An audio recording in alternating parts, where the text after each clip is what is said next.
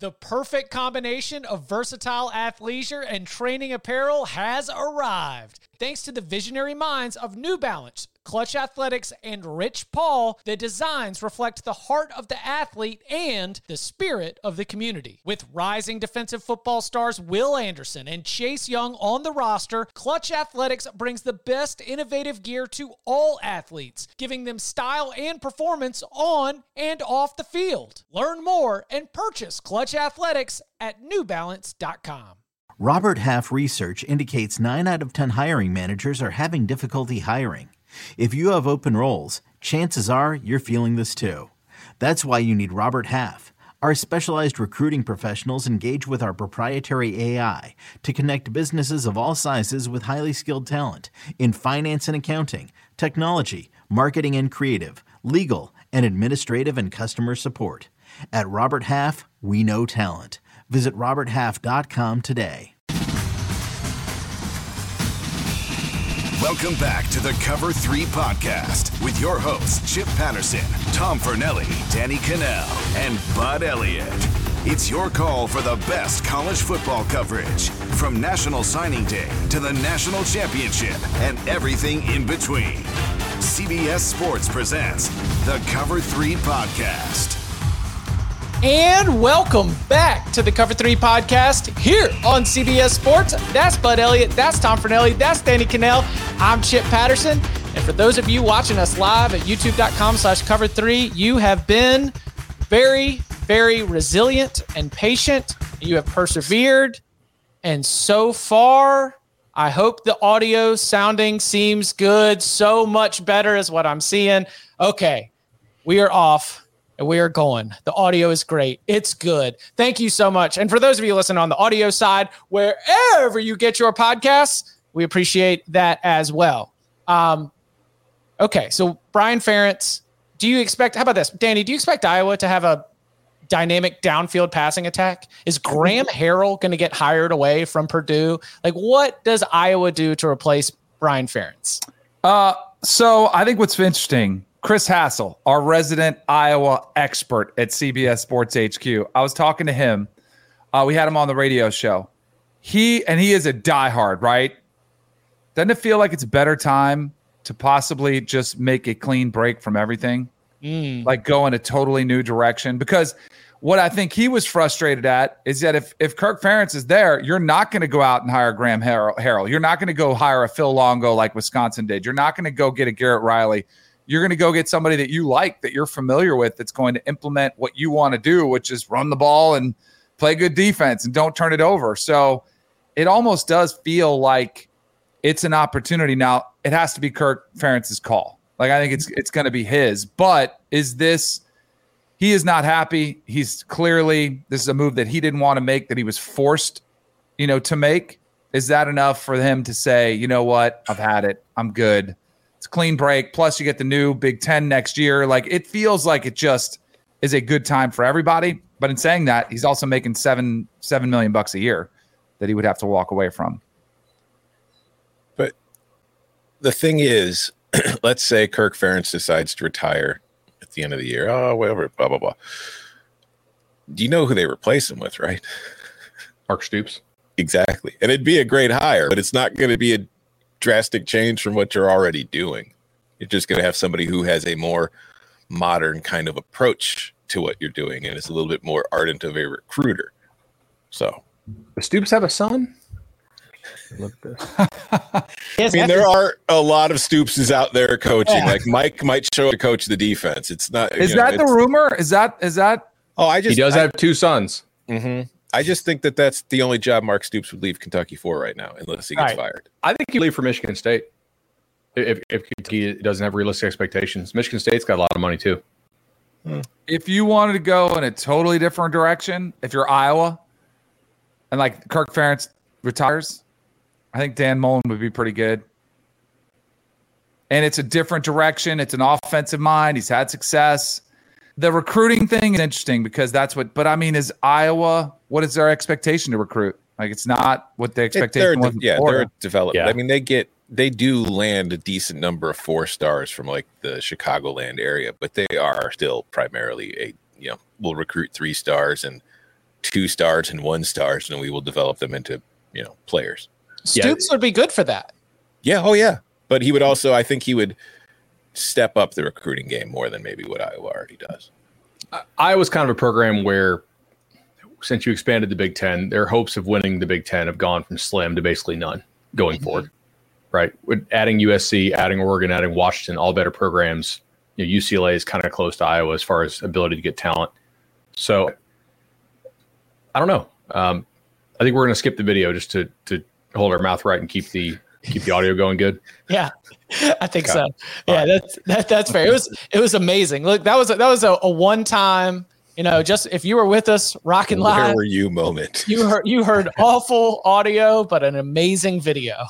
So. I look, they just have to make a hire, and I agree that they should probably move on from Kirk. Ultimately, like, is his style going to work in the new Big Ten? Kind of doubt it, right? Everybody in the Big Ten West this year is averaging less than 25 points. You do have to score a little bit of points if you actually want to seriously try to win the league. And that style they're playing isn't going to work when you have to play the big boys more often. It's just going to get more embarrassing. So I think it's been a great run. I'd make a change there. If the Cooper DeJean return doesn't get called, are we sitting here today having the same discussion? Yes. Probably not. Long-term discussion, yeah. Short-term discussion, maybe not. Right. No, I still think that he would have been let go this week. I think that that's what the bye was for. I think it was just a situation where they didn't want it to keep dragging on, especially because it was now clear that, the contract stipulation, which if they had it, cool, but they probably should have never let it be known publicly. I think that was kind of a mistake because it became what it became. But I think once it became clear that there was no chance he was going to hit it. So instead of just dragging it out and dealing with all the questions about it every single week, I think that, it was probably just rip the Band-Aid off, get it over with, and then have him stay through the end of the season, because why would you want to saddle anybody else with this offense for the rest of the year and kind of, here, you want your shot to be an offensive coordinator? Go for it. Like, nobody's going to really even want it to be the interim. So I don't know. I think this was happening no matter what happened in that Minnesota game.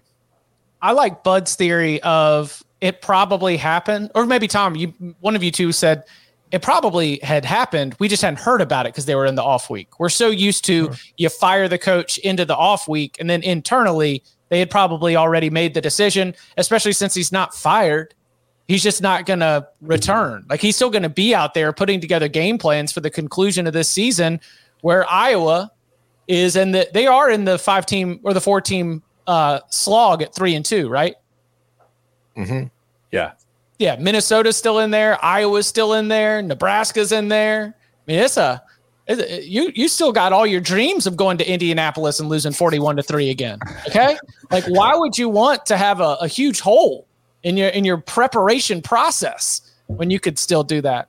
Interesting. And especially as it pertains to what's the path forward for Iowa in general. I also think having the signing day in December plays a role in this too, because you need to have this out there so any potential recruits that are already committed or considering committing, you can't negatively recruit against them saying, well, do you know that Brian Fitt, look at that offense? You sure you want to play in that? So counterpoint, do you want anybody on offense who's committed to Iowa?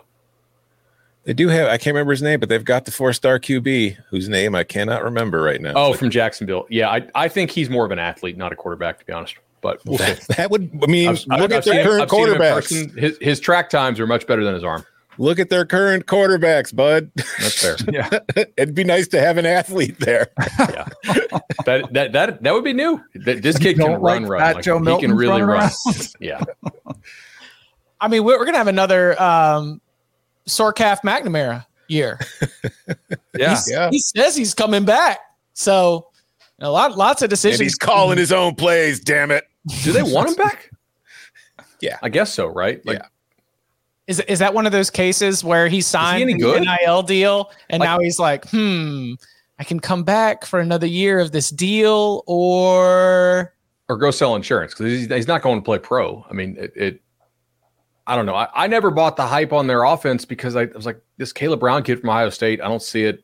And McNamara, just like a total jag at Michigan, who's surrounded by a lot of talent. What's he going to do when he has Iowa talent? Probably I mean, he got hurt, so I guess that's the excuse. I never thought if he was healthy, he was going to be any good. Well, I didn't think he was going to win a Heisman, but I thought he was an upgrade over Spencer Petras. Yes. That's probably fair. It'd be hard not to be, but hey, miracles happen every day. One more thing before we hit the break. I saw Bud talking about this on Twitter. Do you really think the Dabo call from Tyler was a plant? Tyler from Spartanburg? I think if it was a perfect plant. I mean, you almost had to have your producer in on this to let the guy get a run up on a head coach of 2 minutes and 15 seconds, right? And just it was perfectly well planned. The guy talking about he was an overseas veteran, so like you're not going to like cut the call off because then it's rude because you're disrespecting a veteran, right? And the guy's a longtime fan of the program, been going to games since before Dabo was hired. And then Dabo happened to have all these stats just top of mind, memorized. Like he's always got those stats. Those stats are always top of mind. Especially when you're defending your tenure, and that's the thing is like coaches rattle them off and they don't always fact check them, right? But they're so confident and they're a coach when they say it. I liked on Tuesday's media availability with the Clemson media, Dabo said he went Old Testament on me and got an Old Testament response. And you know what? That's right. Okay. Got a little softer when she had a son. I think Dabo is well within his right to do what he did. I had no problem with it whatsoever. I actually liked it. That was good for him. Because I think there's a lot of fans out there that are spoiled rotten. And I think a lot of Clemson fans are. I'm not saying all of them. But, I mean, and we dealt with it at Florida State, right, Bud? I mean, towards the end of Bobby Bowden's tenure, there was a lot of fans who were like, let's have him retire. I mean, it happens in every fan base. It's an unfortunate reality. The one thing that I think you got to push back here is when Dabo was like, where's the appreciation? As Don Draper said, that's what the money's for. If you're making $11.5 million, I can't have you just doing a really bad job. And for the last 2 years, Dabo's done a terrible job because he has neglected the transfer portal. And this is like if you're an NFL guy, you're like, we're only going to use the draft. No free agency at all, right? You better damn sure be perfect in every evaluation. Better have no injuries. Better have no attrition. And like it's been just like beyond negligence from Dabo for 2 years now. This is why I think if you're a Clemson power player, I think you're actually pretty happy about these losses because that Clemson's much better than its record. All the advanced metrics say so. So you're not that far away from getting back. But your record allows you to actually tell Dabo, hey, man, like we're not doing this entirely your way anymore, okay? $11.5 million is appreciation for what you've done. But what you're doing is not going to work going forward because it's totally inefficient compared to what all your competitors are doing. They're using the draft and free agency. You're only using the draft. Also, you can't hire all these cronyism hires for these guys that are not qualified to coach at a program that has national title aspirations. So I think these losses, if you're like a major Clemson booster or if you're the AD, I think you're kind of loving them right now. I think you're really excited because you'll be like, hey, man, we're not playing this no more. There was a phrase that Dabo used, and I'm very curious to see how it plays out. He used the word pruning, right? He was talking about Clemson like a big tree, and to keep a tree healthy, you need to have pruning. Does that mean more changes on the coaching staff, or does that mean running kids off? I think it has to be both. They have a lot of dead weight on that roster, and that applies to the coaching staff too. That is biblical too, by the way. Pruning? Oh, yeah. Yeah. That's not surprising at all. I love it. Coming up on the other side, every single Wednesday, we go inside some of the biggest matchups of the week. We call it Big Game Breakdown. Another day is here, and you're ready for it. What to wear? Check. Breakfast, lunch, and dinner? Check. Planning for what's next and how to save for it? That's where Bank of America can help. For your financial to-dos, Bank of America has experts ready to help get you closer to your goals. Get started at one of our local financial centers or 24/7 in our mobile banking app.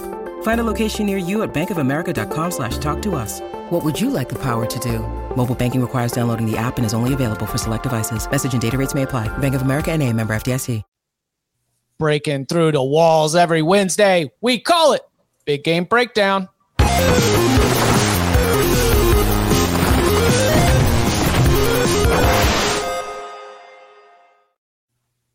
Let's begin with Texas hosting Kansas State, noon Eastern time. Massive, massive game in the Big 12, where, of course, we have found ourselves in a spot where all these teams have one conference loss. So it's everyone's favorite Elimination Saturday. So Kansas State has lived several lives over the last maybe 6 weeks or so. They seemingly were falling apart. They were having injury issues.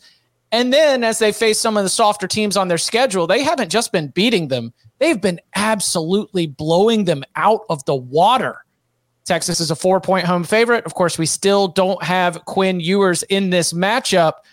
Do you think, Danny, that Kansas State is going to be able to take advantage of this opportunity to be able to get back into that Big 12 title game picture as they are the reigning champions of the conference? I absolutely think they could. We'll give our locks tomorrow. There's a couple things that I think are really interesting in this matchup because Malik Murphy wasn't great. I think he played like you expected to. He didn't make the catastrophic mistake, but he made some mistakes, right? One of his, the one pick, he was trying to get rid of it in the pressure and totally just forgot oh yeah, it's what it's like to get hit and how quick the guys are as he's trying to throw it away or get it to his outlet. And it was underthrown and picked to go the other way, but good for him. The other quarterback, Keaton Slovis, also had a bad game, and you had a lot of points of special teams. You had a lot of assistance where there was a pretty wide margin for error against BYU. That's going to tighten up some. A mistake like he made against BYU could possibly hurt them. What I think is interesting with Kansas State, their secondary is not great. They can be had in the deep passing game, and that's where I'm wondering, will Sark dial those plays up to A.D. Mitchell and Xavier Worthy on the outside? Will they take their shots, and will Malik Murphy connect on them and take advantage of what I think is probably the best way for them, to score points on this Kansas State defense? Because Kansas State, pretty physical team. I know Jonathan Brooks has been great, but if they can slow down the run, can they put it on Malik Murphy, who is probably I didn't think he was mobile. I didn't think by any means they were going to start running RPOs. He is a pocket passer, but he also didn't run very much at all. He is pretty much strictly in the pocket. I'm just curious to see if Kansas State can make them one-dimensional and put it on his back. And if they do, he's going to have to step up and make some big-time throws. I think Kansas State coach Chris Kleiman was pretty revealing in his presser this week. He talked about how he wished he had a little more film on Malik Murphy. And I think that is just obviously true. They only have one game of him, but also the fact that Texas showed basically nothing, right? Mm-hmm. We know this kid's a really good athlete. We know he can run. I think Texas realizes that BYU's personnel is just, they don't have P5 players. It's a G5 looking football team. And you actually just watch them on the field. Texas didn't have to show anything really. And they covered the game comfortably. So if you're K-State, you're kind of flying blind. But what you do know is that Texas has done a great job creating wide open guys against you 2 years in a row by using formation, especially last year. K-State did not adjust to the unbalanced stuff. They really struggled with the trips into the boundary stuff. Now, I know Texas had different personnel last year and they had Bijan and that kind of thing, but I think Sark's going to be in his bag here, and I'm relatively confident that Texas can score 30 just with Murphy and dialing up different stuff. Because I agree with you. I don't think this Kansas State pass defense is worth a damn. Kansas State very well could have lost to TCU had Morton not got knocked, or to Texas Tech rather, had Morton not got knocked out and they had to play the third stringer who, just as we saw last week against BYU, really can't play. So I think Texas will score. The question is just how much better is this K-State offense, and can Texas defense get back to what it was, more against Alabama? And if Texas is scoring, where is it scoring from? Because I do think that they will. I think you can get big plays against this Kansas State secondary, but we've seen Texas get these big plays with Quinn Ewers, and part of the not having the tape on Malik Murphy is for Kansas State not 100% sure what Texas is going to do. And for the rest of us, it's not exactly being 100% sure what Texas can do with Malik Murphy. Can he hit those shot plays the way that Quinn Ewers does? Probably. He's a pretty talented player, but it's yet to be seen. And I think that it's important because if you look at the red zone, and I've talked about this with Texas before, they're awful in the red zone, just completely poopy. They are 114th nationally in points per red zone possession at 3.82.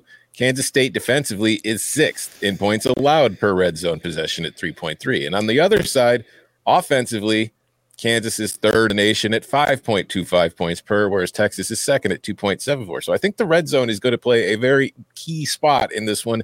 And will Texas's offense actually be better with Murphy in there than it is with Ewers? Because like you were saying, Danny, even though we didn't see it, maybe you can use Murphy more as a threat with his legs in that spot, along with him and Jonathan Brooks, to kind of open things up and find some lanes to be able to, push the ball home and finish it. And then Kansas State on offense,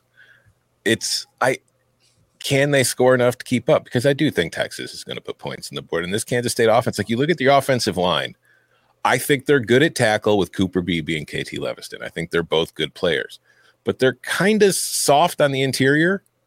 And that's not great considering you're going up against Tavondre Sweat, Alfred Collins, Byron Murphy, and everybody that Texas has on its defensive line who have been, really good on the interior of that defensive line. And I think that is going to be a problem for a Kansas State team that, frankly, is going to want to run the ball, is going to want to limit the possessions in this game and slow things down to keep that Texas offense off the field and keep this in an area where they can, keep close and give themselves a chance to win.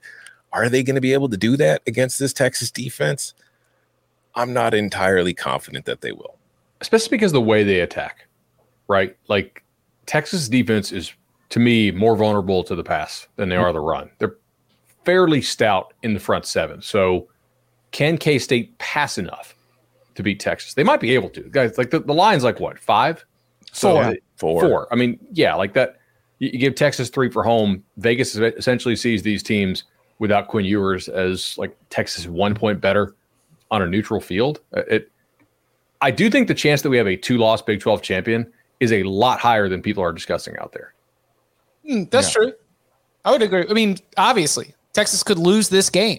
Yes. And Oklahoma State, well, we'll get to it. But do you think the X factor could be Avery Johnson, who's been playing a lot more since Will Howard? They've been using him as their running quarterback. And to me, it's interesting because they've almost gone to this 2-quarterback system using him. And I think they worked it last year with Adrian Martinez and Will Howard. And I think Will Howard's an okay runner, but going back to Colin Klein, the offensive coordinator, like he was a running quarterback who really liked to run, as himself as a player. I think you might see Avery Johnson get some carries in this game. And he's a pretty dynamic runner.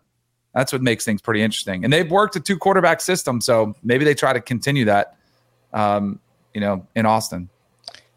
Is Kansas State computer trickers, or are they just really good at all the fine details? Because you look at the personnel, who is overwhelming on this Kansas State team, but yet everything on a down-to-down basis, everything in terms of your success rate, like all the things that factor into power ratings give Kansas State a good enough power rating so that you are basically right in line or on the same path as Texas, as you mentioned. Because there hasn't been one result that I've pointed to all season. I've been like, man, that team, like they are ready to go into Austin and kick Texas's ass. But is that just, part of the Chris Kleiman experience with Kansas State where you're able to take personnel that is not overwhelming and be able to figure it out on a down-to-down basis to close that gap with teams that are more talented like Texas? Because I don't think Texas is good at the small things. I think Kansas State is great at the small things. And I think that Texas has the erasers and the hammers that can be ultimately the difference in a very close game where if Kansas State gets put in that position, I don't know what the move is, what the finishing move that the Wildcats can pull out is. But then I'm also looking at the coaching matchup. Who would you rather trust, Chris Kleiman or Sark? Because there's a good X's and O's argument, but also there are a lot of Texas fans and USC fans and Washington fans that might also say, this is going to be a tough spot for Steve Sarkisian. And definitely, how about this? Can't lose for Steve Sarkisian. Can't lose game. You can't have this squad go into Tuscaloosa, beat Alabama, and then enter week 11 with 2 losses. You'd rather have Chris Kleiman. Chris Kleiman is a much better head coach than Steve Sarkisian so far in his tenure. On game day, would I rather have Sark or Kleiman to run a big-time program? I've seen Sark recruit, and that we assume that guys can recruit, but look at Dan Mullen. It doesn't always happen, right? So, but on a Saturday, I'd rather have Kleiman. For this specific matchup, I think Kansas State has to throw the ball well. Mm-hmm. Texas's run defense is legitimately very good. Nobody has run the ball successfully on Texas all year because they are very stout at the point of attack. They have real NFL guys up front. So can they throw the ball well enough? Like Avery Johnson's been an awesome addition, and he can throw, by the way. Like he's not just a wildcat quarterback, but my thought is they probably need Howard to play a really good game to win this one, or they need Murphy to self-destruct, and then you can win a game where you're scoring in the 20s. But if you need to get to this 30-something, you probably need a really nice throwing game from Howard. I don't think Kansas State has computer triggers, right? I think Texas has played to its athleticism level once this year. You would decidedly rather have Kleiman than Sark on a game day? Yeah, I think his track record as a head coach from all the prior stops really matters to me. I think he's very trustworthy. What about Sark's track record of calling plays on game day? I think that's totally fair. Like, but it's also, I mean, how many times has that shown up this year? I think Sark's a pretty genius play caller. It did. Right, exactly. No, I think that it's like last week they were very much not doing anything because, like we were saying, they were playing BYU. I think game day, I got nothing against Chris Kleiman, who I think is a great program leader, but I think during a game I would rather have Sark. I think that's fair. Yeah. Then at 3:30 p.m. Eastern time, we got the beginning of an SEC on CBS doubleheader. Remember, it's a tripleheader on CBS, Ohio State and Rutgers in the noon slate. We will be going to Athens for the beginning of this run where the Georgia Bulldogs finally get to see their strength of schedule rating improve. Congratulations, Georgia. I know that you're upset that you're not the number one team in the country, but these next 3 weeks are your opportunity to work your way up to that number one spot. They are favorites of more than a touchdown against Missouri. We saw an awesome performance from Carson Beck in the cocktail party against Florida. Do you think that against this Missouri defense, Tom, against this Missouri defense, you think Carson Beck is going to be able to have another big day? Yeah. First of all, you said that you think George is upset at being number two. No, Kirby's reaction seeing number two was yes. Yeah. He was thrilled with it. They said we're 7-5. That's what that number two means. Yeah, no, I mean, how many stops is Missouri going to get in this game? Because like I understand that they're 7-1 and they've got that nice win over Kansas State, but even that win was kind of a back and forth affair. And we saw when they played LSU, I can't remember what the final was, it like 52-49 or something like that. Like when they have played good offenses, this Missouri team's defense really hasn't done a great job. Like overall on the season, I think they've been good, but in those games against the best teams, they haven't been good. And when I look at these teams, it's like I'm trying to find the spot where I could look at Mizzou and say they've got the advantage over Georgia at that spot. And I think outside of Luther Burden, there's really no spot where I look at Mizzou and say they're decidedly better than Georgia. And even that, I don't know if they're decidedly better because Georgia has good corners. Georgia has good safeties. I think that if there's any team that's going to be capable of slowing Burden and Weiss and those guys down, it's Georgia. And I think if you look at Missouri's offensive line, I think it's been good this year, and I'm not taking anything away from it. But it also struggled against LSU's defensive line. And that was probably the best defensive line it has seen to this point this season. And Georgia's, it's pretty good too. So I think if you're the Tigers, like you're going to have to manufacture some ways to put points on the board that you aren't able to do against other teams that you're, against this Georgia squad, because they can stop you. They could just, drop back and force you to go the long way down the field and then hold you to field goals. Although Georgia's red zone defense has actually been pretty bad this year. It's hard to get to the red zone against them. And Carson Beck, like Jaden Daniels tore this team apart. I think Carson Beck's going to tear this team apart too. Like even without Brock Bowers, I still think that Georgia's going to get guys open. I think they will be able to run the ball very effectively on this Missouri team, which is something that Georgia hasn't been great at all year, but is getting better at as the year wears on. It's been a very solid season for Mizzou. I do not like the odds of winning this game. I don't like the odds of really keeping it close. It's funny you talk about the personnel because somebody who would have maybe given Missouri an edge there is now playing for Georgia, as in Dom Lovett, who is now one of their top pass catchers and was the leading receiver for Missouri just last season. And look, he had 83 yards on 4 catches against Florida. He had 9 catches for 72 against Vanderbilt. Like, he is starting to heat up, and his rhythm with Carson Beck is going to be something that I think, unfortunately for Missouri, you're like, man, wish we'd been able to keep him on campus right now, if for no other reason than he wouldn't be dicing up our secondary. So I tend to lean your way. Danny, how do you look at this one? Can you win in a shootout if you're Missouri? Like we've been saying, I think they could put up some points potentially. I mean, Georgia's they're worse. They're not very good in pressuring the passer. They're like 100 and something in sacks. Tom was just mentioning the red zone defense. Teams are scoring a touchdown 76% of the time in the red zone. That's 122nd in the country.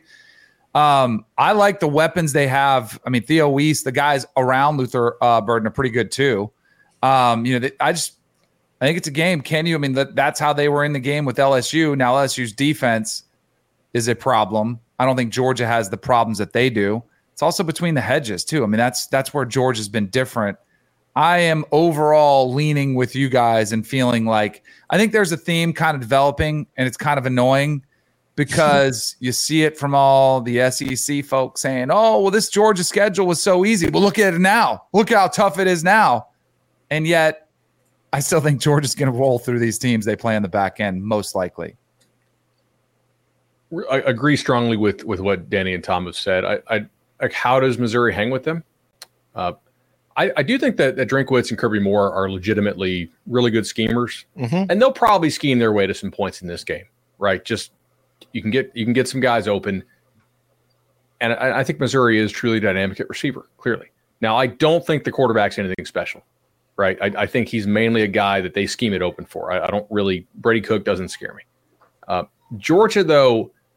One of the unknowns is how well will Missouri look against a team that can really cover. Because so far, Missouri has played these teams. Middle Tennessee State, definitely can't cover. Kansas State, major problems in coverage. Memphis, obvious problems in coverage. Vanderbilt, one of the worst secondaries we've seen in this league in quite a while. LSU, huge problems in coverage. Kentucky, the worst part about that defense is their corners. South Carolina, disaster in coverage this year.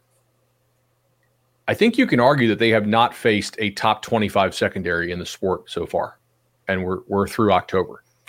Georgia can legitimately cover guys. Both corners are really good. Tyke Smith is really good. Malachi can really play. So how well do these Missouri guys do when they get hands put on them and guys who are running with them? Like, how many times can you scheme open touchdowns? Because I'm not sure how many one-on-ones you're going to be able to create. And of those you create, how many you can win. On the other side, like, look, Missouri gave Georgia a lot of trouble last year. Okay, particularly Missouri's defense. That's a double-edged sword. Number one, they might be able to run that back and have good success with that because Georgia's O-line is a clear step back from where it was last year. Number two, this is a clear letdown spot for Georgia. You just thump Florida. Next week, you go on the road to play Tennessee. But I do think Kirby will have their attention because this is the game they almost lost last year. Right? And I think he's going to be able to say, hey, you remember this? You guys thought you were hot stuff last year. Not so much when you had to go to Como. So, I don't know. Like, we get 12 versions of a team every year. Like, why is this like the 10th or 11th or 12th best version? Like, why is this the very best Georgia's going to play? Maybe it is because it's at home. Oh, sorry, Ole Miss next week at home. Right? They're in a pretty good run of teams, and they get Tennessee after. But this is like clearly the game you would overlook if you're Georgia. But they overlooked them last year. That's my point. Yeah. That's Kirby's best motivator. And they're number 2.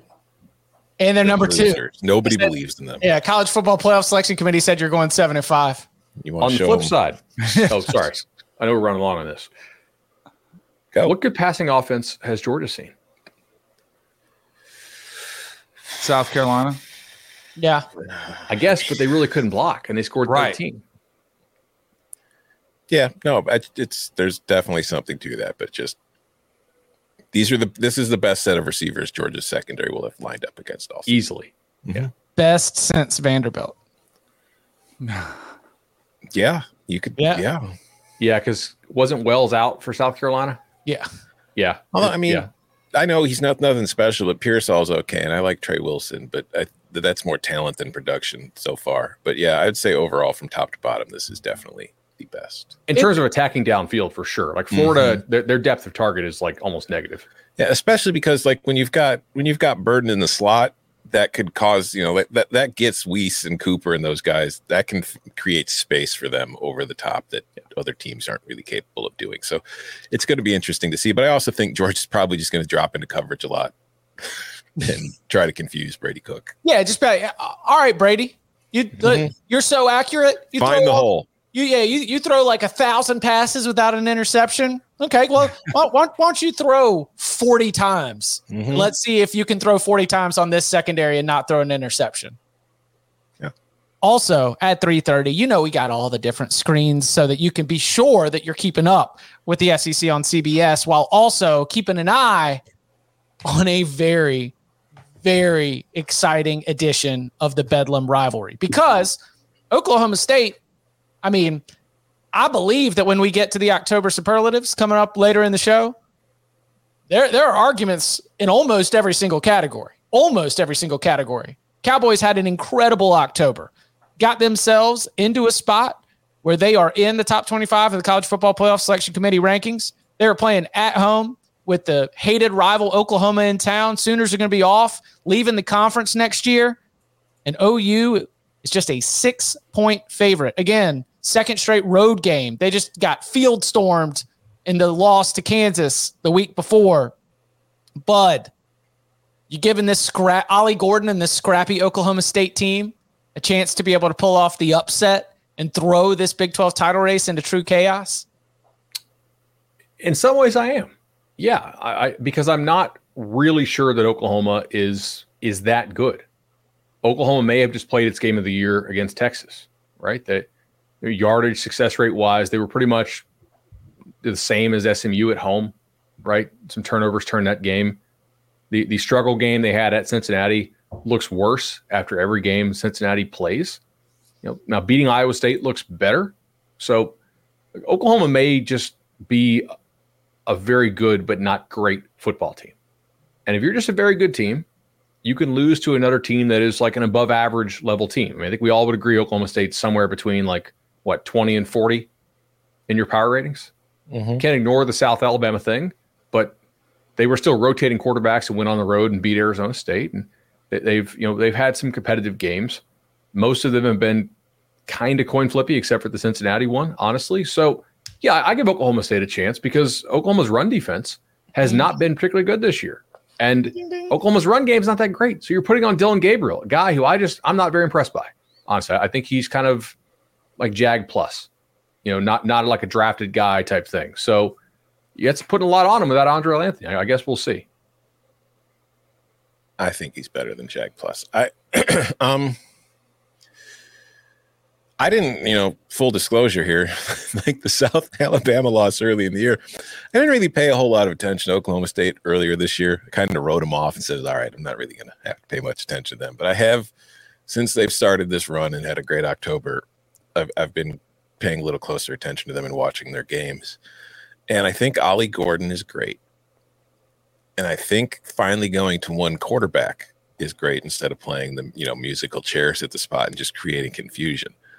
What I don't think is great is Oklahoma State's defense, particularly its secondary. I can't remember the one safety's name. I think he's the free safety's okay. The strong safety's the corners are and statistically it backs up what my eyes have seen because they allow a lot of explosive pass plays, which I don't know if you know this about Oklahoma. They are capable of creating explosive pass plays. But on the flip side, what's the one defensive weakness we've discussed about with Oklahoma the last few weeks? Its ability to stop the run and limit big plays on the ground. And here comes Mr. 250 yards a game, Ollie Gordon, Barry Sanders reincarnate for the Cowboys. This game's going to come down to which team addresses its weakness the best.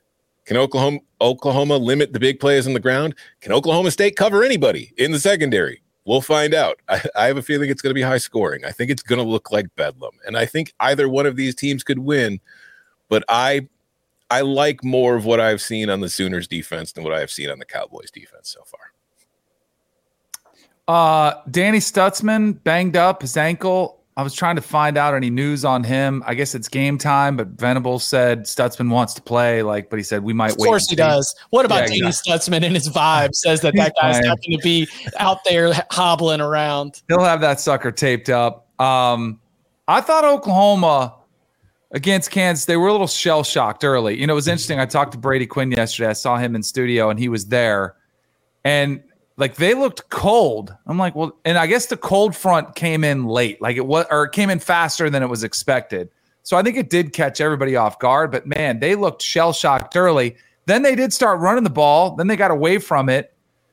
Man, I think this game is a lot about what you guys talked about. I don't know, the Venables rebuild, I think it's better than it was last year, but are they built to stop this run game? I don't know. And then if they do get run all over, my goodness, you're going to see some Oklahoma fans upset. But if you can take them away, I don't know if Alan Bowman's good. I'm going to talk about a Jag. I think he's a Jag.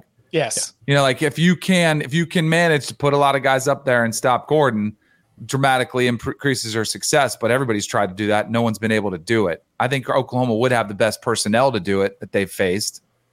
But I don't know. I'm torn on this game because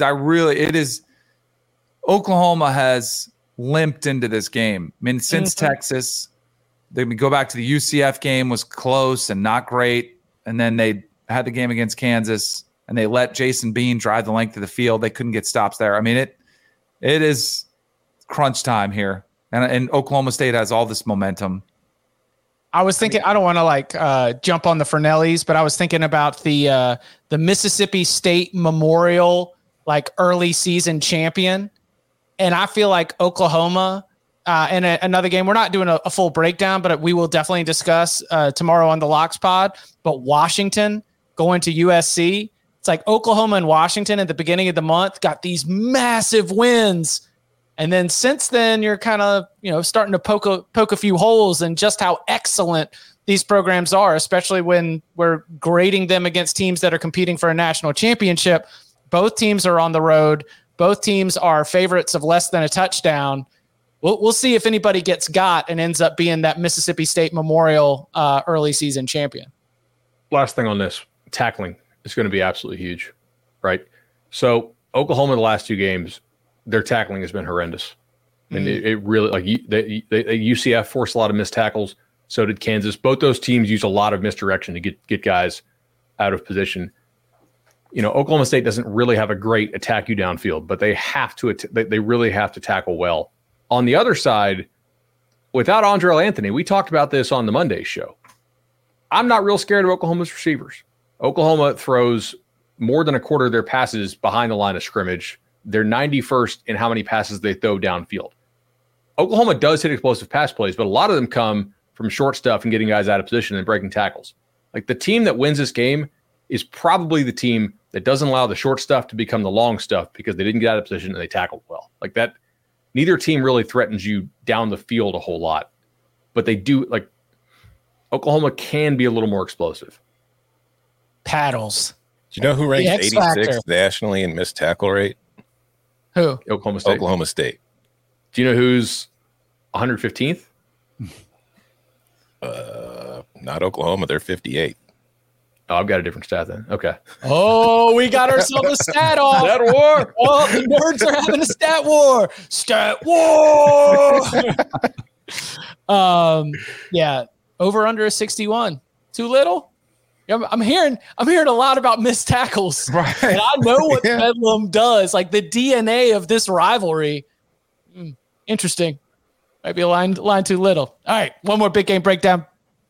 7:45 p.m. Eastern time on CBS, America's most watched network, the network of stars. You can stream it on Paramount Plus.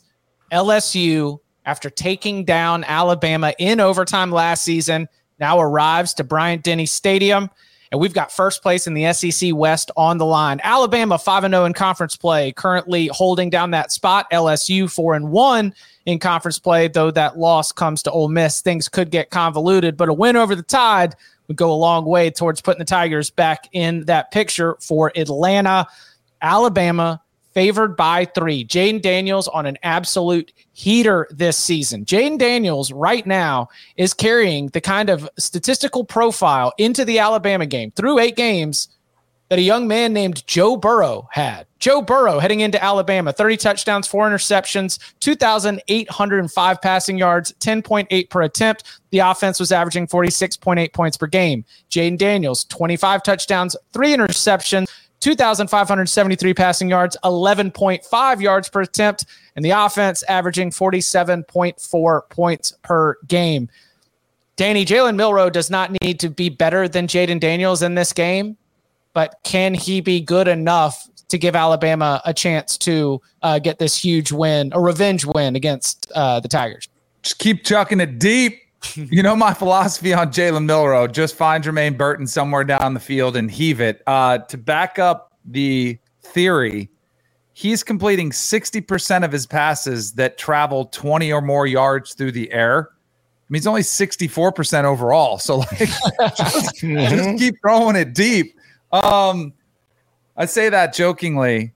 I think with Jalen Milroe versus Jaden Daniels, doesn't it feel like if there was ever one game where and I know you can't win it in one game, but like this is Jaden Daniels' potential Heisman moment. Like Correct. This is the one where he could win the Heisman. And I know there's a lot of football left and we'd have to see what happens from then on. But my goodness, he would absolutely be minus money if he wins this game and plays the way he's capable of.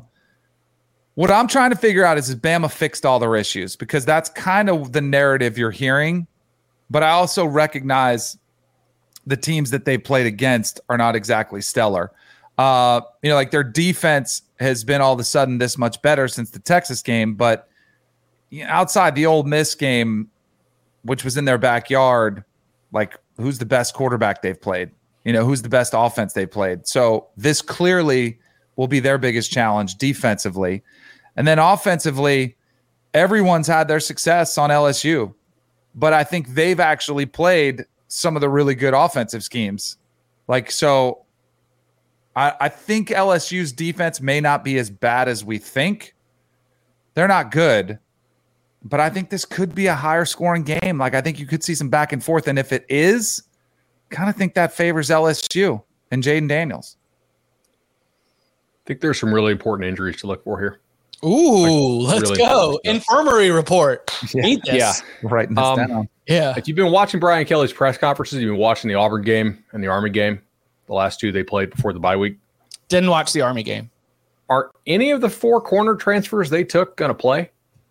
That would be Harris, Alexander, Chestnut, and Johnson. I think there's a lot of signal in your action and inaction in the portal. And if you take 4 corners, that probably means you hate your corner room. And if your corners are Sage Ryan and 4 guys who you did not plan on having to play this year because all the other guys are either hurt, suspended, or kicked off the team, take your pick, I think that's a real problem. They didn't have Mekhi Wingo against Army. He coming back? Because Mason Smith this year has not looked quite like the same Mason Smith that he looked like, pre-injury. If they don't have him, that's a real difference maker in the middle. And if they don't have those corners, I am very confident that Alabama is going to be able to create wide open guys and free runners here for Milroe to hit. I think who you have on the field has to matter.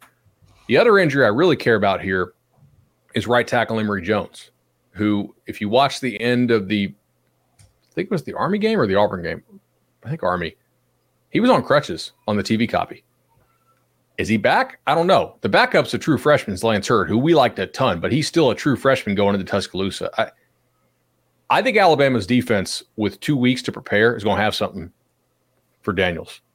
I think this is the first defense that LSU will have played who's going to put hands on people.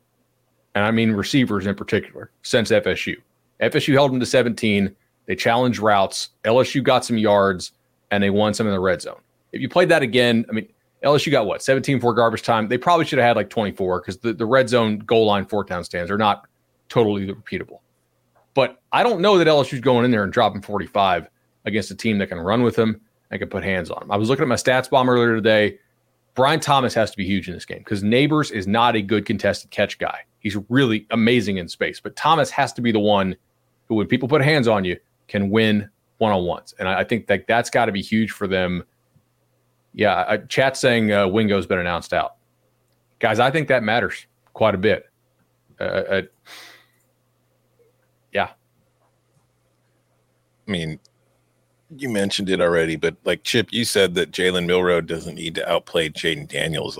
Yes, I agree. But I think more importantly is how good does Jaden Daniels have to play in this game for LSU to have a chance to beat Alabama? Because as Bud was mentioning, like Jaden's worst game of the year, just to show how good he's been, was the Florida State game. It's the only game where he finished under 10 yards per attempt. He only had 9.4. He only threw for 346 yards in that game. Other than 85 of those were on that pass against all the true freshmen when Norvell emptied the bench because they were getting negligently recruited. It was garbage time. It does blah, blah. Yeah. No, but I mean, like they only scored 17 real points, not the 24 that they finished with. Those points don't count. Anyways, the point I'm getting to is that Jaden Daniels has been phenomenal all year. But what's the best defense it's played? Like Florida State was good in that first game, but on the season, Florida State has given up explosive plays time and time again to everybody it's faced. I think it's got good players. I don't think it's a great defense. It's not Grambling. It's not Mississippi State. It's not Arkansas, Ole Miss, Mizzou, Auburn, Army. This is far and away the best defense that Jaden Daniels and this LSU offense will have faced so far this season.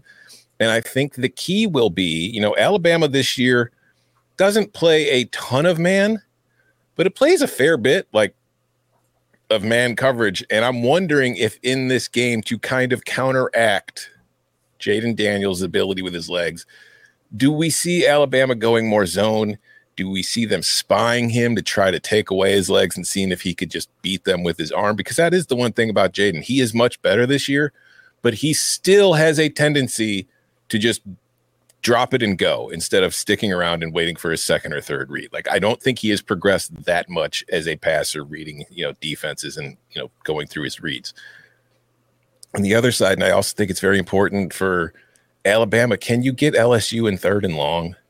Because yes, it's been the best third down offense in the country by far, but part of that is, and they're good in third and long, but they're in third and short 38.5% of the time of their third downs. That is the fourth highest third and short kind of rate in the nation. They convert 77% of them. Like, that is what LSU's secret is. They keep the drives alive, and a big part of that is Jaden Daniels' legs. Alabama is in third and long 51% of the time. They need usually 7.3 yards per play on third down. So third downs are going to be huge in this game. More importantly, it's going to be, can Alabama get LSU in more third and long situations? Because if they're in third and short, you're toast. You're not going to stop them. Teams very rarely do. They're hard to defend in that spot. And also, going back to the quarterback battle again, Jalen Milroe, Danny, you said it. He's completing 66% of his passes of 28 yards or more. LSU's defense ranks 105th nationally in explosive play rate allowed in the passing game. Alabama's only 13th. Are the big plays going to be there for LSU? I don't know. So it's going to be a very interesting matchup. I think LSU can win this game. I also think they're a very trendy pick. I do not want to be holding an LSU ticket and watch Daniels get crushed in the open field by an Alabama defensive front that imposes violence on the opponent. I want no part of that. I mean, Nussmeier's good, right? But if you have to go to Nussmeier, that's night-night, right? There's no way that the offense is still going to be running at the same clip, because an average, Jaden Daniels average this season, an average performance is maybe good enough to get this done. But I don't know. I don't want to be trusting Nussmeier to be able to deliver that kind of production. If LSU can get to 35 points against this Alabama defense, it can win the football game. Can LSU get pressure? I mean, Alabama's been giving up pressure to everybody else. Yeah, they give up a ton of pressure. Yeah, and I think a lot of that's Jalen standing there waiting for his receiver to get 30 yards down the field, because I think that is what their offense is. If you can't pressure Alabama, your pass rush sucks. Yeah, I mean, big Harold Perkins game, right? Very big. I think he's played a lot better, honestly. I think he's more comfortable with the role, and I think they've done a nice job of fitting the role, to him. Tom, I love that point about how you got to stay out of third and short. LSU is number one in the country by a mile in first down success rate. Mm-hmm. That's why I think like Bama being aggressive with coverage, putting hands on people, denying some of these easy access throws. We just haven't seen LSU have to operate behind the chains very much. I mean, how many 3rd and longs have they faced this year? Very few. Can't be many. No, and they're still even, I can't remember off the top of my head, but they're still converting like 39% of their 3rd and longs, which I think ranked in the top 5 nationally. That's the receivers. No, that's Jaden scrambling. Oh, okay. A lot of it. The receivers are very good too, but Jaden Daniels scrambles a lot on 3rd and long because you drop back, you leave a big old hole, and he just runs right through it. You know, the weird thing, they're actually not very good at 3rd and short. Like they see a ton of 3rd and short, but they're just okay. They're like awesome in long down and distance so far, but talking about LSU? Yeah, it's kind of weird. Like they see so many 3rd and shorts, but they don't convert that like at some astronomical rate. That checks out. I mean, do you trust LSU? Do you trust LSU in like hard yardage, run the football situations? Well, their run game's been a problem for like the first month. It's been better. Yeah. All right. Because defenses are so terrified of passing game that they're leaving lanes for the running back. All right, so here's what we're doing. We're going to have 2 down linemen for this 3rd and 2, okay? Yes. You're going to put everybody else at the perimeter. Coming up on the other side, a lot of awesome football in the month of October, but what was the very, very best? We'll get into our October superlatives next. Back here on the Cover 3 podcast, and at the end of every single month, we like to get together and we like to hand out the Cover 3 awards. We've got the Player of the Month, we've got the Coach of the Month, the Team of the Month, the Game of the Month, and of course, everyone's favorite, the Fornellis. Let's begin with Player of the Month. Danny, who would you like to nominate for consideration? I will go. I give one nomination, or I mentioned several of my nominees. There are no rules here. Yeah, this is. I'll go. We talked about him a little bit earlier. I'll go Ollie Gordon, Oklahoma State. Mentioned back-to-back 250-plus games in the month. He's been over 100 yards every time. I think you look at Oklahoma State's turnaround this season, it's in large part because of the work that he's done. I don't know who else you guys have. I had a couple others, but I think he's a pretty strong candidate. First of all, that's my I've got some others that I want to highlight. He had 4 games in the month of October. The Oklahoma State goes 4-0 in that series. In the month of October alone, he's averaging 214.2 yards per game. In the month of October, next best is Georgia State's Marcus Carroll at 159. So he's more than 50 yards per game better than the second best or second most productive running back. What he's meant to this Oklahoma State team and their turnaround and the way that this month has been. He did it against Kansas State.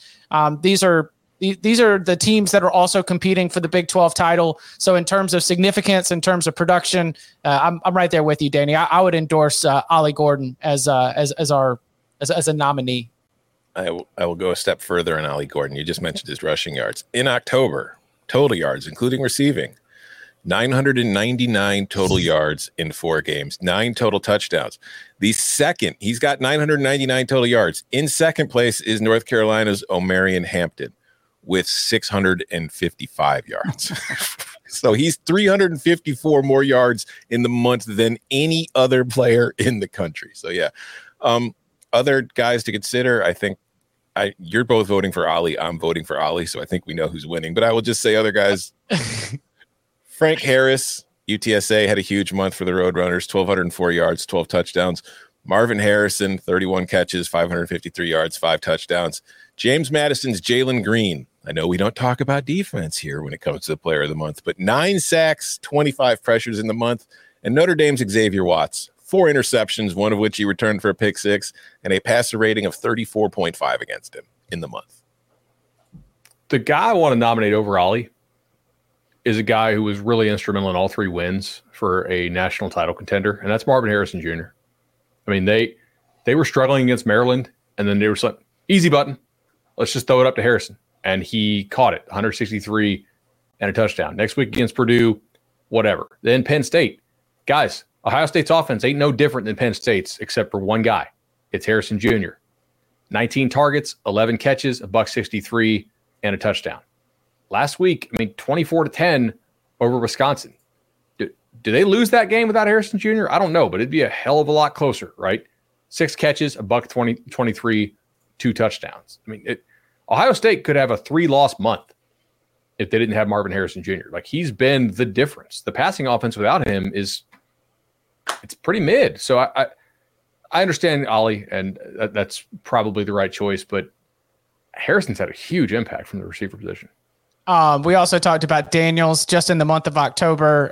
You had wins against, it was Missouri, Auburn, and Army. Missouri's the big one. 9 touchdowns, 1 interception. Best passer rating of all FBS quarterbacks in the month of October. Mm-hmm. And look, I know it was Minnesota, Indiana, and Michigan State, but JJ McCarthy has been cooking. All right, I know it was Minnesota, Indiana, and Michigan State. 8 touchdowns, no interceptions, 11.4 yards per attempt. I would not nominate him over some of these other names. I would not nominate him over his rival Marvin Harrison Jr., but at least a spotlight that I wanted to shine on a player who, when you're talking about Michigan football, you mention 9 names before you get to JJ McCarthy. And I think, Connor Stallions, of course, being one of them, Jim Harbaugh, Jesse Minter, just Jay Harbaugh, run through the coaching staff and the NCAA investigation. But I think McCarthy had a pretty good month, and that's a good thing because Michigan ran the spring game offense and had glorified practices for most of September. We were wholly unimpressed. Conference season starts. Now we get to see the Wolverines and sort of what the next evolution of that offense looks like. And I think McCarthy's been pretty solid. Mm-hmm. All right. So Ollie Gordon, we're doing it. 3. Congratulations to Oklahoma State running back Ollie Gordon. You are the Cover 3 podcast player of the month of October.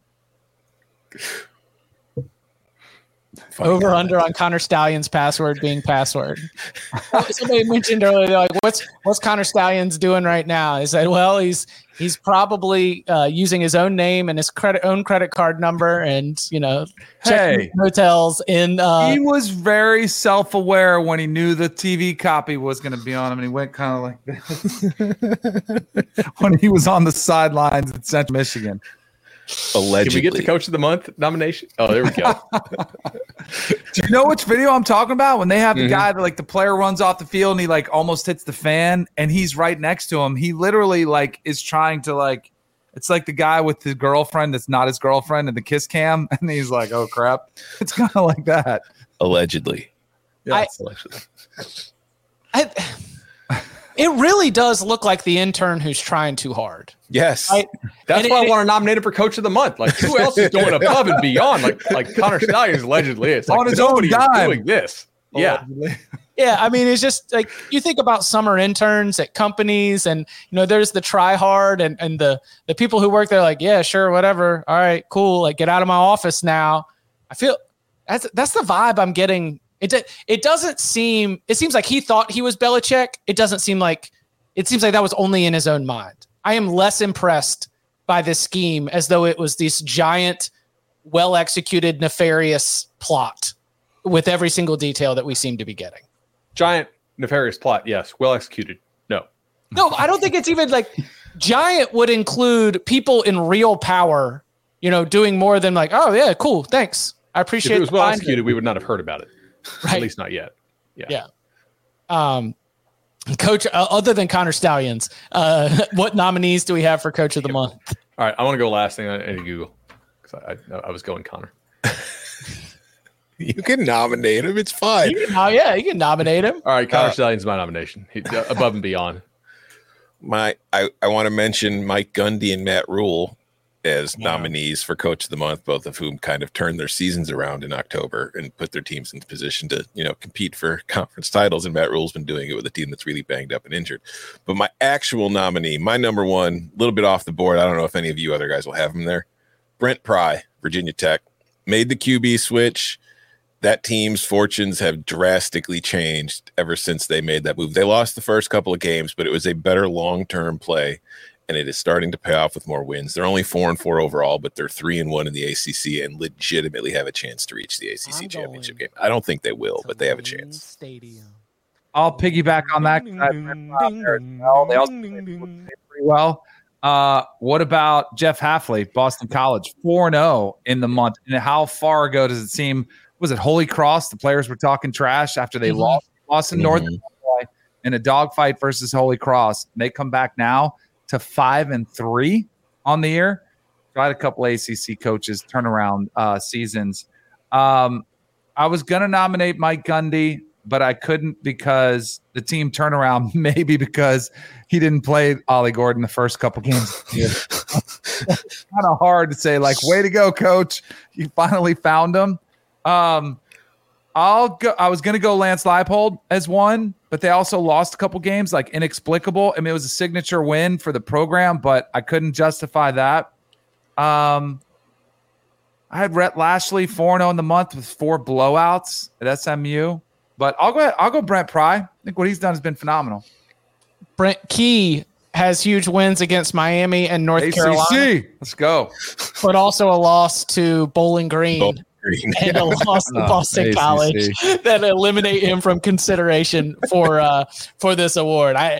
It actually is in the Cover 3 Awards bylaws that if you lose to Boston College and Bowling Green in the same month, you are ruled ineligible. So tough scene. Big wins against the Hurricanes and the Heels, but sorry, Brent Key. Wasn't the Bowling Green loss the last day of September? It might have. I think we might be able to wipe that off the record. I have a couple. It lingers though. Jed Fish at Arizona, really nice job. I can't give it to him because he should have gone for 2 in that first overtime. So like that's a demerit there, but nomination, not a winner. And now I'm blanking on the UNLV coach's name, but he's done a great job. Barry Odom, really nice month. Almost beat, Fresno last week. How about David Braun at Northwestern? Like 2 conference wins in a month is pretty ridiculous. So a lot of good nominations. What about Matt Campbell? 3-0 in the month, wins against TCU, Cincinnati, and at Baylor, 2 of those being on the road away from Ames. Seems like all of our midseason turnaround guys are really leading the charge right now. So who gets the award? My vote's Pry. Good with that? But Danny? Yeah, I mean, I seconded him when we talked about it, but like there are some really good candidates. David Braun, what he was given, like what he inherited before the season, a total mess. It's been great. I kind of vote Braun. Like he beat 2 teams that are definitely going bowling, right? At Northwestern. That's kind of impressive. Maryland and Minnesota. Yeah. Yeah, let's do it. Met a neighbor last night trick-or-treating, a couple houses down. He did the thing like, I'm going to put the Northwestern jersey on the skeleton. Show you how dead everything is. I gave him a little hat tip. I was like, that's funny. I like that. So let's give them some flowers right there. So congratulations to interim coach David Braun of Northwestern. You are the Cover 3 Podcast Coach of the Month. All right. Now the team of the month, and there are oftentimes with team and coach does seem to be some correlation. I don't think Northwestern's going to be the team of the month, though. No. How about only one team of the month? Oh, is it not the world famous Ohio State Buckeyes? I was actually going their rival because YouTube has stopped juicing numbers for any kind of Deion related content, but they are loving that Michigan content. So Michigan is my team of the month because this is a business. And anytime you talk Michigan, we are doing some numbers. So Wolverines, based on a really strong 2-week traffic trend, are my team of the month.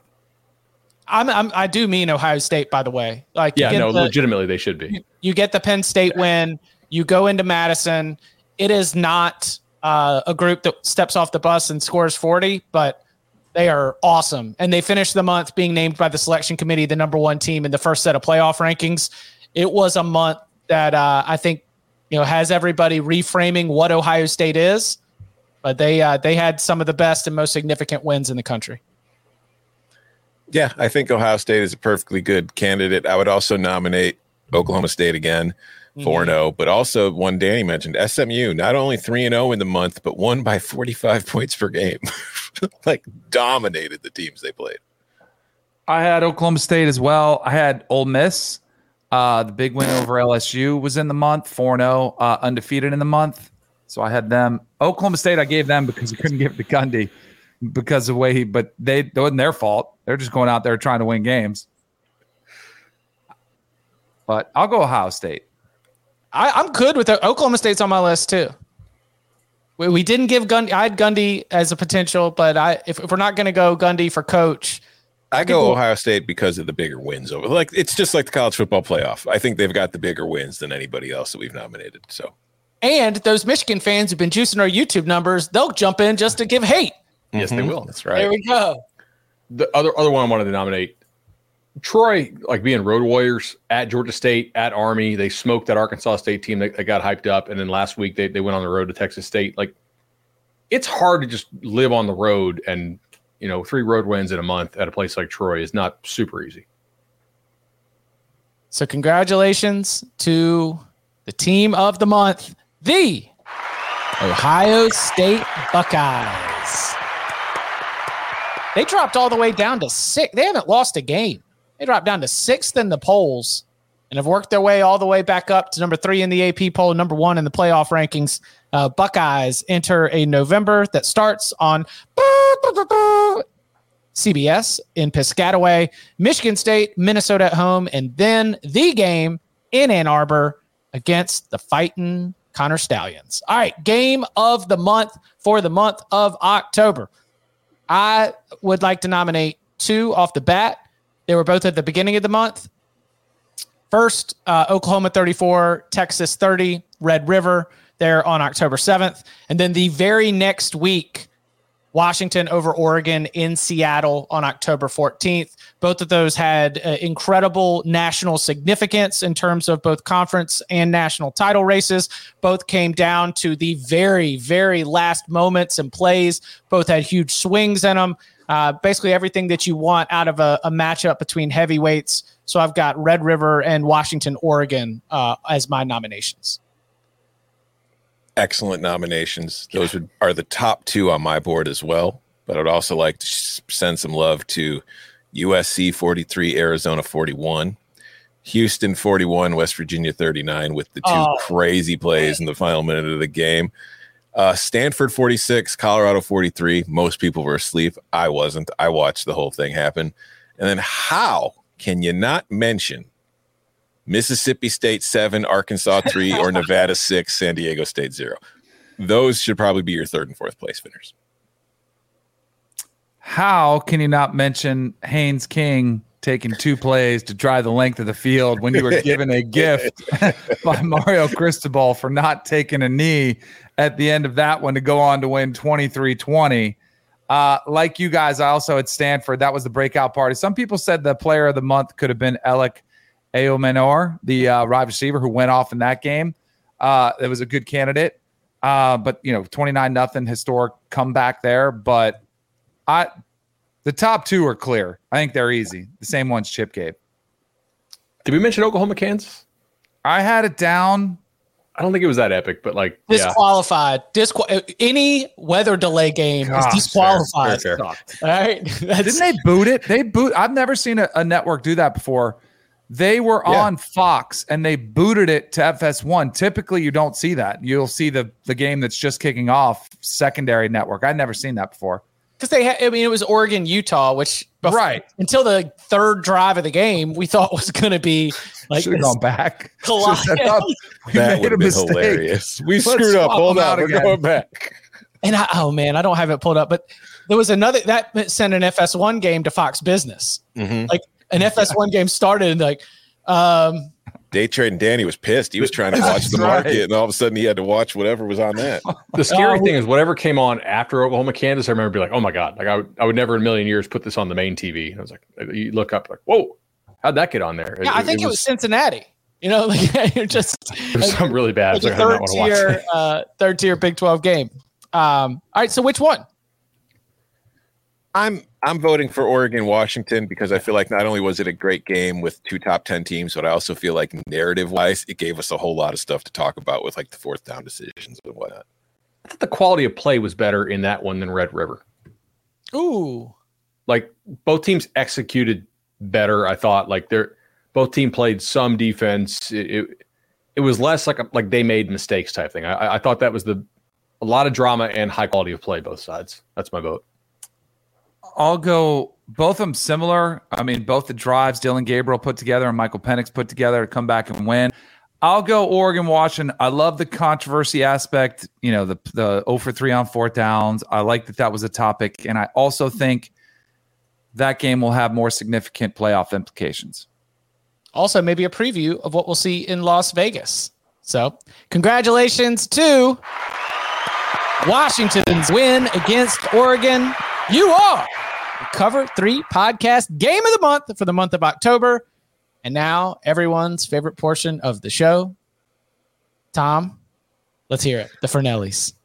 All right. Well, we've discussed this man a lot already on the show today, so he deserves an award. The Austin Powers International Man of Mystery of the Month goes to Connor Stallions, the Michigan assistant, for just going above and beyond to do his job and to get the signals. And again, that is allegedly him on the sideline at the Western Michigan game. We don't know for sure.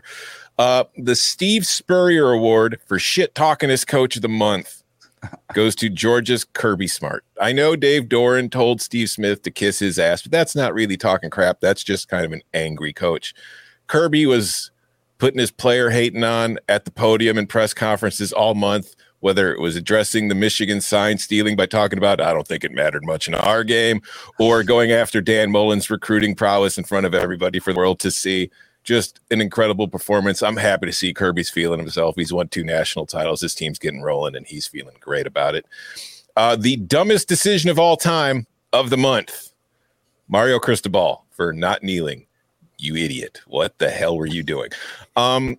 The Stop Trying to Make Fetch Happen Award of the month goes to Gus Johnson for Maserati Marv. It sucks. It's a terrible nickname. I hope the check cleared. Drop it and move on. Fair catch signal of the month. Iowa's Cooper DeJean. Buddy, it was a fair catch. I wish it wasn't, because I bet on an Iowa defensive or special teams touchdown plus 700 in that game.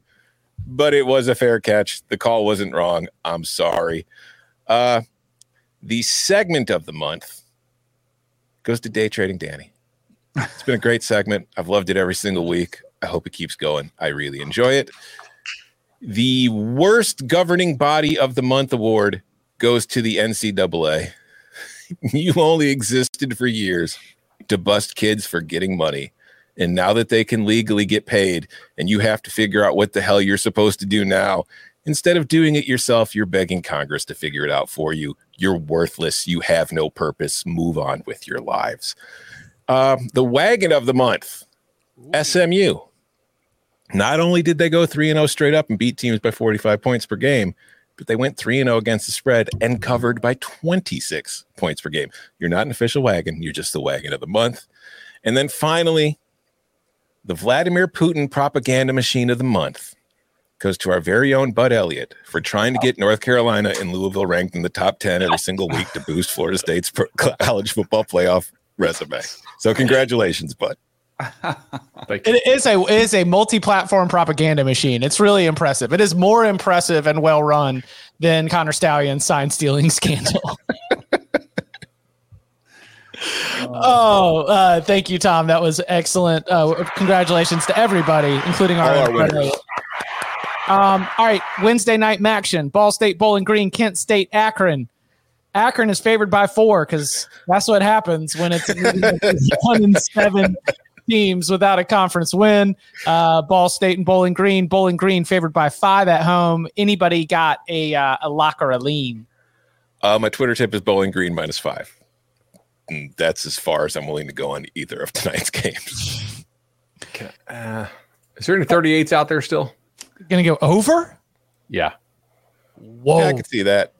I mean, look, this is a lot of faith in 2 really not very good defenses holding the opponent down. Both these teams can tempo a little bit, so I like over 38. Last night's Maction was snowy. It was great. Yeah, it was great. Yeah. This one looks. We got 3% humid or precip and 6.9 mile an hour wind. Nice. Mm-hmm. So hopefully we don't get a surprise snowstorm. No, it's gonna be too warm. It's gonna be in the upper 30s, low 40s in Ohio. Yeah, Michigan was where it was real snowy last night. Here, love to have midweek Maction back for sure. Oh yeah, and you in Illinois. I'm looking at snow right outside my window right now. So. We will be back for the very best time of the week, Thursday, 11 a.m. Eastern time, so we can give you our locks for a loaded Week 10 in college football. A very special thank you for all of you who watched us on the other stream, let us know about the audio issues, and followed us to a new stream. We still had great viewer numbers, and y'all are a big reason why. If you're listening on the audio side, but why don't you just go give us a subscribe on the YouTube channel? Just to give some appreciation to those subscribers that are doing the hard work out there to make sure the Cover 3 community and the Cover 3 tailgate that everybody gets as much of the show in the best quality that is absolutely possible. And you can follow him on Twitter at BudElliott3. You can follow him at Tom Fernelli. You can follow him at Danny Cannell. You can follow me at Chip_Patterson. Gentlemen, thank you very much. Thank you.